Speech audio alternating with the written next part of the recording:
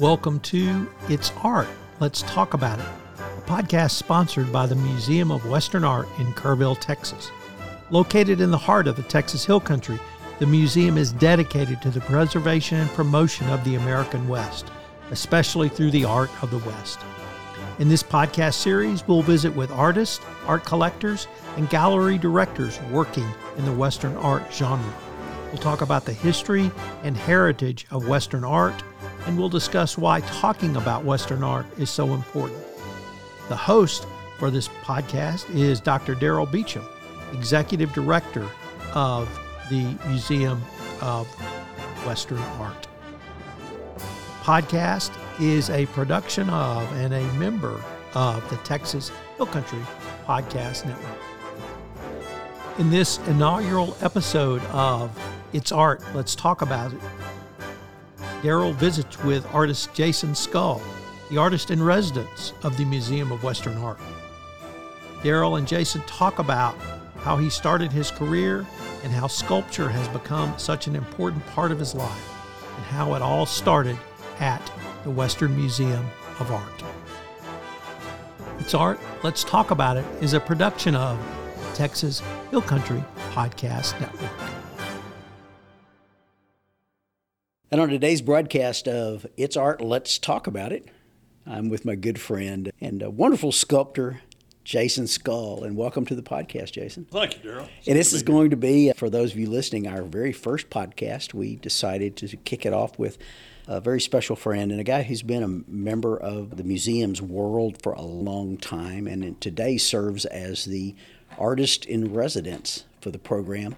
We thought that would be an appropriate way to start off our conversation with for this podcast. And so welcome to the show. Thank you, Daryl. It's good to be here. Talk about how you got started with sculpting.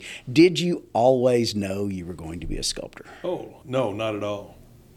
So my journey, of course, began like many did, through the encouragement of my mother primarily, not my dad so much. I grew up in a farming and ranching family, and art was not looked at as a pursuit, but rather a pastime. But my mother was very good about seeing her children's interests and feeding those interests, whatever they may be, mine being art. I could always expect books and art materials, birthdays and Christmas, and in that sense that I was supported in that. And you already know the story about my venture into higher education. When my father asked me, I said, "Son, what are you going to study when you go to college?" I said, "Gee, Dad, I want to be an architect." He said, "No." He said, "What you want to be is you want to be a veterinarian." So I was an animal science major at Texas A&M for a couple of years, and at one point my father became critically ill. My two older brothers were both otherwise occupied, so I left school and returned to the ranch and did that for a number of years. And the circuitous route our lives take at times takes us in strange places. And it was in January of 1987. A friend of mine had never been to this museum and wanted to go. I was living in San Marcos at the time, where I'd grown up. And we came over. It was Sunday afternoon, back in the days when the museum was open on Sundays. He walked into the main gallery, and I walked into the library for whatever reason. And for whatever reason, I asked the person in attendance in the library, I said, "Don't you offer professional level workshops?" And she said, "Yes, as a matter of fact, in March we're going to have a sculpture workshop." I said, "It's too bad I'm too late to apply." She said, "Oh, but you're not." And thus my road into sculpture began. I'd always done dimensional things as a child, and so sculpture wasn't just an afterthought. It was something that I had pondered, and got into the class, and it was quite an amazing scenario because there were 5 instructors. It was Grant Speed, Bill Owen, Bill Nebeker. Basically an introduction to sculpture. I couldn't have fallen into a better situation, and that just launched my adventure. What year was that? 87. 1987. Yeah, 36 years ago. A few years after the museum opened. About 4 years afterwards. And it was hosted here at the museum? Here at the museum. It was actually hosted at Lions Camp because of the number of people involved. And it was, of course, before the pavilion. And I think in the early years of the workshop program here at the museum, they held it in the workroom. Right. Because there was room for classes at that time, small classes, up to 10 to 20 people 20 could squeeze in there, 10 could definitely fit very well. So I think the early Joe Beeler and Jim Boren classes, and even Melvin Warren and Harvey Johnson taught one together, that I think those were held in the back room. Those 5 sculptors, though, my goodness, that's a who's who. It was at the time. Still is. You think about it. They're still the greats, yeah. Those were the greats of Grant had joined the CA probably in 1968, I think. So in the very early days of that organization, and had traveled through the glory days of Western art. And the others had too, as far as that goes. I still maintain a close friendship with Mel Lawson. He and I have remained great friends, and we speak quite often. He visited the museum recently. Yeah, this last, when was that? Do you recall? Last fall, yeah. Last fall, yeah, family reunion. Yeah, it was always good to see him. And yeah.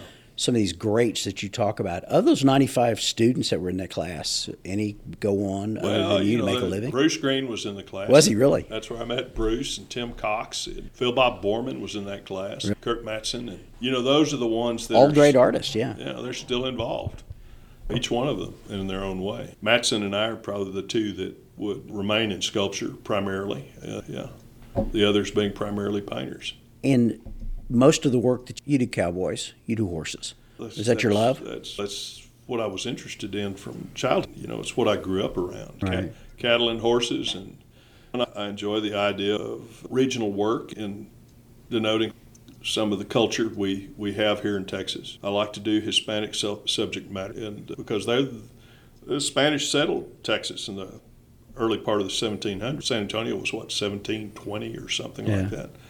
The South Texas and the Lower Rio Grande Valley was opened up in about 1740. That influence is huge as far as our culture is concerned collectively. One of the things that you do on a regular basis on not FaceTime but Instagram is Mentor Monday, mentor occasionally. I do that. I've run out of those who've But let's talk about some of those mentors real quickly. I think probably the greatest influence on me was Jack Swanson. And Jack taught a workshop here in 1987 in May, 36 years ago this month. And Jack and I became good friends, and he invited me to come and spend time with him in his studio in California. And I went out for a number of years, spending a week or two at a time there with Jack. And his interest in the early California vaquero, the Spanish vaquero of that region, just that kind of colored the path which I eventually took.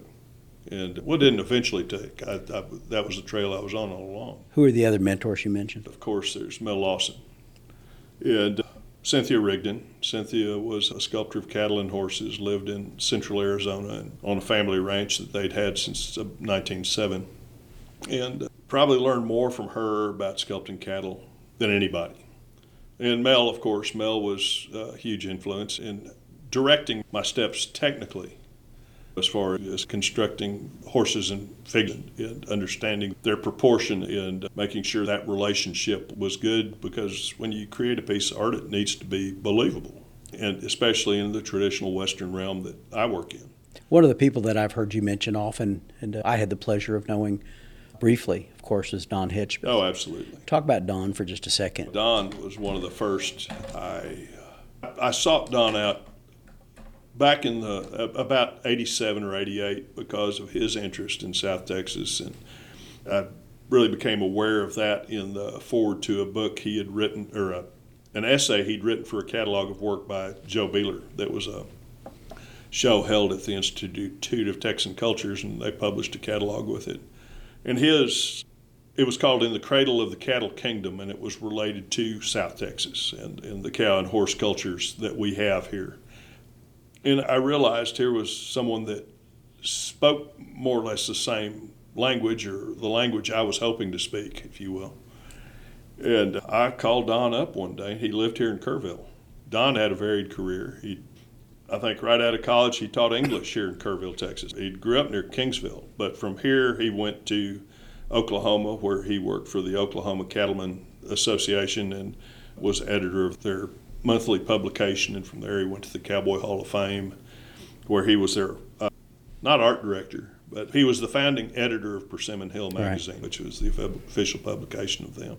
From there he went to the Buffalo Bill in Cody, Wyoming, and starting out as the director of the Western Art Collection and became the director of the whole shooting match by the time before he left, and was wooed to come back to Texas and was founding director of the Haley Memorial Library in Midland before he moved back to Kerrville probably in the early 80s and settled here with his wife, Shug. I was fortunate and blessed that your friendship allowed me an introduction to him, because I grew up in the Western art world, and if you grow up in the Western art world, you read a lot, and you read those books, and you keep seeing the same names, a lot of the same names, and his was one of those in awe. So many people would not understand or realize that Don wrote, I can't begin to name the number of books he wrote. There were biographies of Western artists, a lot of the CA guys, Bettina Stanky, Robert Lougheed. Bettina was not a member, of course, but it was just beyond the CA itself. So he was a giant in the field of. I'm not very speechless very often, but going to his home and getting invited back to back to his inner sanctum was just speechless moment for me. One of those. Not many people got that invitation. I just and I talked about it to a lot of people over the years since his passing. Don had a great understanding of design and composition and subject matter, and because of what I did, we had this kinship that we really enjoyed each other's company, and I'd take pieces over for him to look at. We'd discuss them, and what if you did this or what if you did that kind of scenarios. But Don had as much influence on me as any graphic or any visual artist. Let's talk about the current exhibition that's up at the Museum of Western Art, 40 years of Western art work, one of your works in the exhibition, Out Where the Wild Ones Run. Yes. And let's talk about that piece for just a second. What do you want to talk about? What do you say? I think it is one of the best things I've done. So. Honestly, I think it is. And How it's do you follow that? Hard for an artist to say that, but one of your latest pieces is also the piece that represents you as one of the leaders and shakers of the last 40 years. And you're in the same show with some of those men you mentioned. Absolutely. From 36 years ago. That has to be awe-inspiring. We must stand on the shoulders of those who came before us, any of us. Yeah. Who were the influences in our lives, and as you said, mentors. Who shaped us, or how were we shaped? We were shaped by our environment and those we came in contact with. One of the things that you have done for the past several years is being an instructor at the Western Art Academy. Schreiner University has an academy. I'm a glutton for punishment. 40 students, 48 students. And they switch off and do 2 weeks of sculpture, 2 weeks of... But talk about that opportunity to teach young sculptors new minds. Well, of course, this is a program through the Houston Livestock Show and Rodeo Art Contest. And what an opportunity for these young people, 17, 18 years old. I'm not sure they realize, and of course they don't realize the magnitude of what they're being exposed to. But yet later in life they will. Well, I've seen a couple of them in various magazines as the top 20 under 30 years old. There have been a few of those graduates. Over the years, and it's like anything. Professional sports is a good example as far as I'm concerned. You can have a good high school player that goes on, and he may or may not be a good college player. But those that end up in the pro levels, that is just such a thin layer of cream on the top of that jug of milk, if you will, but you've got to have that opportunity for them. And that's what's so great about the Western Art Academy, is it is an opportunity. And I can name a few that I can feel like we've really touched them. I'm lucky, too, to teach that many kids in a 4-week program. You can't do it alone, and I'm so lucky to be able to teach with Eric Slocum, another friend of the museum. And Eric's going to be in a future podcast for It's Art, Let's Talk About It, along with Bill Colwick, and we'll get Brandon Bailey, who taught. Yeah, who taught with us a couple of years. Yeah. He's a big friend of the museum and all that. Let's talk about the future of Western art. Tough subject, but is there one? Of course. How do we make it through those giants? The thing is we all have to look at is Russell, as the grandfather of Western art, if you will, painted and sculpted what he knew and of the time he lived. So to deal with a contemporary subject, the cowboy or cowboy of today, we see a lot of people doing historic work, but so much of that is not. We're having to go on research and what limited information there is available to create works that are historic, whereas if we're working in a contemporary sense, that subject matter's still here. There's still cowboys out there doing it. Now, the market for Western art has changed significantly, just for the reason that our times have changed. And those people that bought in the 70s and 80s had been exposed to Western subject matter on television through Gunsmoke and Rawhide, Wagon Train. There were so many, so many things that stirred the imagination in a Western sense. People love that idea. It's just, and it's still, I think there's a lot of truth to that, or the individualism, the rugged individualism that the West personifies, if you will, the lone horseman, his work. Even in those that are coming together to work as a organized group and ranch crews that would go out together horseback, each one off to a different section of the pasture and responsible for bringing in cattle and so forth. But I think there will always be those who love the West, those who are moved and stirred by that iconography that brings them pleasure by having it around them. That just to live with a piece of art is an honor for a lot of people. To be able to have that be part of their everyday, to either have it 3D form or a 2D form, just to enhance their lives, to bring something, a richness to the tapestry of their lives. I think that is what art should do. It should enrich a person and their experience in life. One of the quotes on your walls is good art and bad art. There's only art. There's only art. Yeah, right? There is no such bad, thing. but it's still art. Still just art. Yeah. And I've often mentioned to artists, this is the only profession in the world where you can say, I am, and you are. Therefore you are. And yet the talent, the quality still has to find its way. There's a lot of really good, great, wonderful artists, and then there's a lot who are not. And yet they're still artists. They're viable. Yeah. There are people out there that have successful careers that may not be as good artists as others, but they're great marketers, and their personality helps to win people over. One of the things that is coming up in your life and for the life of the museum is the workshop. Right. You've taught many workshops here at the museum over the years. This year, in September, we're going to be teaching another workshop. And for those of you listening, and you say, how do I sign up? Call and get your name on the list, because your workshop sold out months ago, right after we announced it. So that's got to be an interesting... Well, it's a humbling thing. To say there's that many people out there who immediately sign up to take a Jason Scull workshop. It is humbling. It just is the fact. The other humbling aspect I wanted to get to a little earlier was the fact that people that buy art, for the artist, it's an ultimate honor to have somebody take something home that's part of them. But to get back again to the workshop, my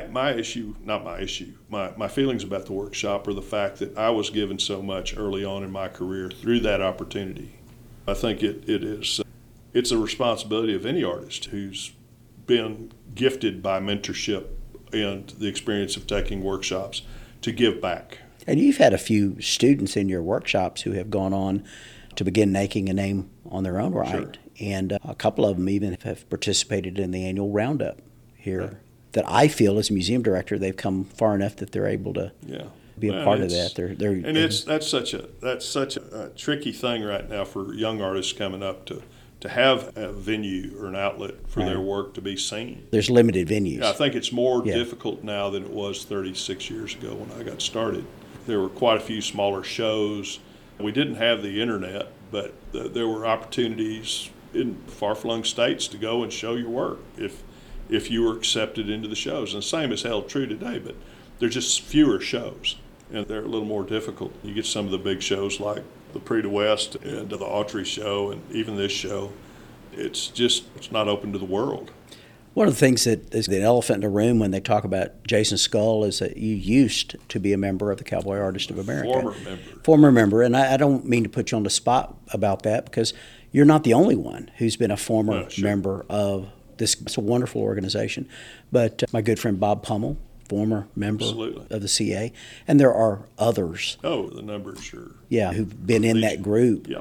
Let's talk about the Cowboy Artists of America. Talk about standing on the shoulders of giants. Some of those guys, the Bill Nebekers of the world, just incredible to have been a part of a group. Bill's been active member of that organization for over 40 years, which just as long he's got in the early 70s and he's still active. He's their senior member now. Oh, without a doubt. And then one of the young people that we've talked about, and we've gotten to know real well, is Brandon Bailey. Sure. There's 40 some odd years in difference between the senior member in Bill Nebaker sure. and the junior member and a future podcast coming up, we talked to Jack Sorensen as a CA member, one of the newest CA members, right. and had that conversation about the future of the CA and the history. And I think that's what he has the same kind of feeling you do about it, and that is he was honored to be chosen and Absolutely. just to be a part of that group. And you had some really good times, but there are people out there who are going to want to know why. I think there comes a time when you determine the fact that you're better off grazing away from the herd. There you go. Yeah, it just got burdensome. Yeah. For me. And we hear that a lot from former members, is that sometimes being a part of that organization is laborious. It just requires so much. There's of your so time. much. Yeah, so much of your energy, so much of your time. And sometimes you got to break off and do your own thing. It's a fabulous organization. I idolized some of those early members like Joe Beeler and Bill Moyers and Jack Swanson and Snido and Bill Owen, and with those guys too. In turn, they learned from those that came before them too. Yeah. Joe Beeler was a protege of, now I can't think. Who was the one that Charlie Russell took under his wing? You know the answer. Joe DeYoung? Joe DeYoung, yeah. He knew Joe in Los Angeles. Yeah. He was going to Los Angeles School of Design, I think, at the time, and befriended Joe DeYoung and I think that probably played a big part in Joe's formative years as far as the way his direction he took. When you take Bill Moyers as an example, who studied under Harold von Schmidt, who studied under Harvey Dunn, who studied under Howard Pyle.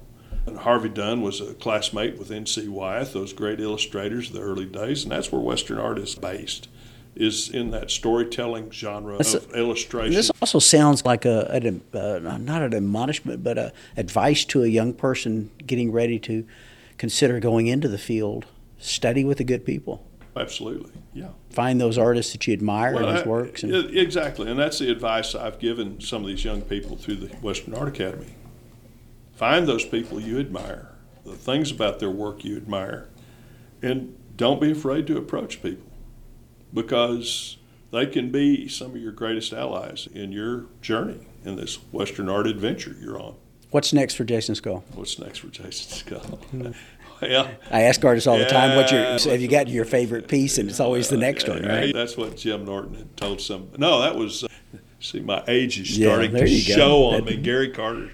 Someone asked Carter one time, they said, "What's the best thing you've ever done, Carter?" And he stopped, looked at him, he said, "The next one's always."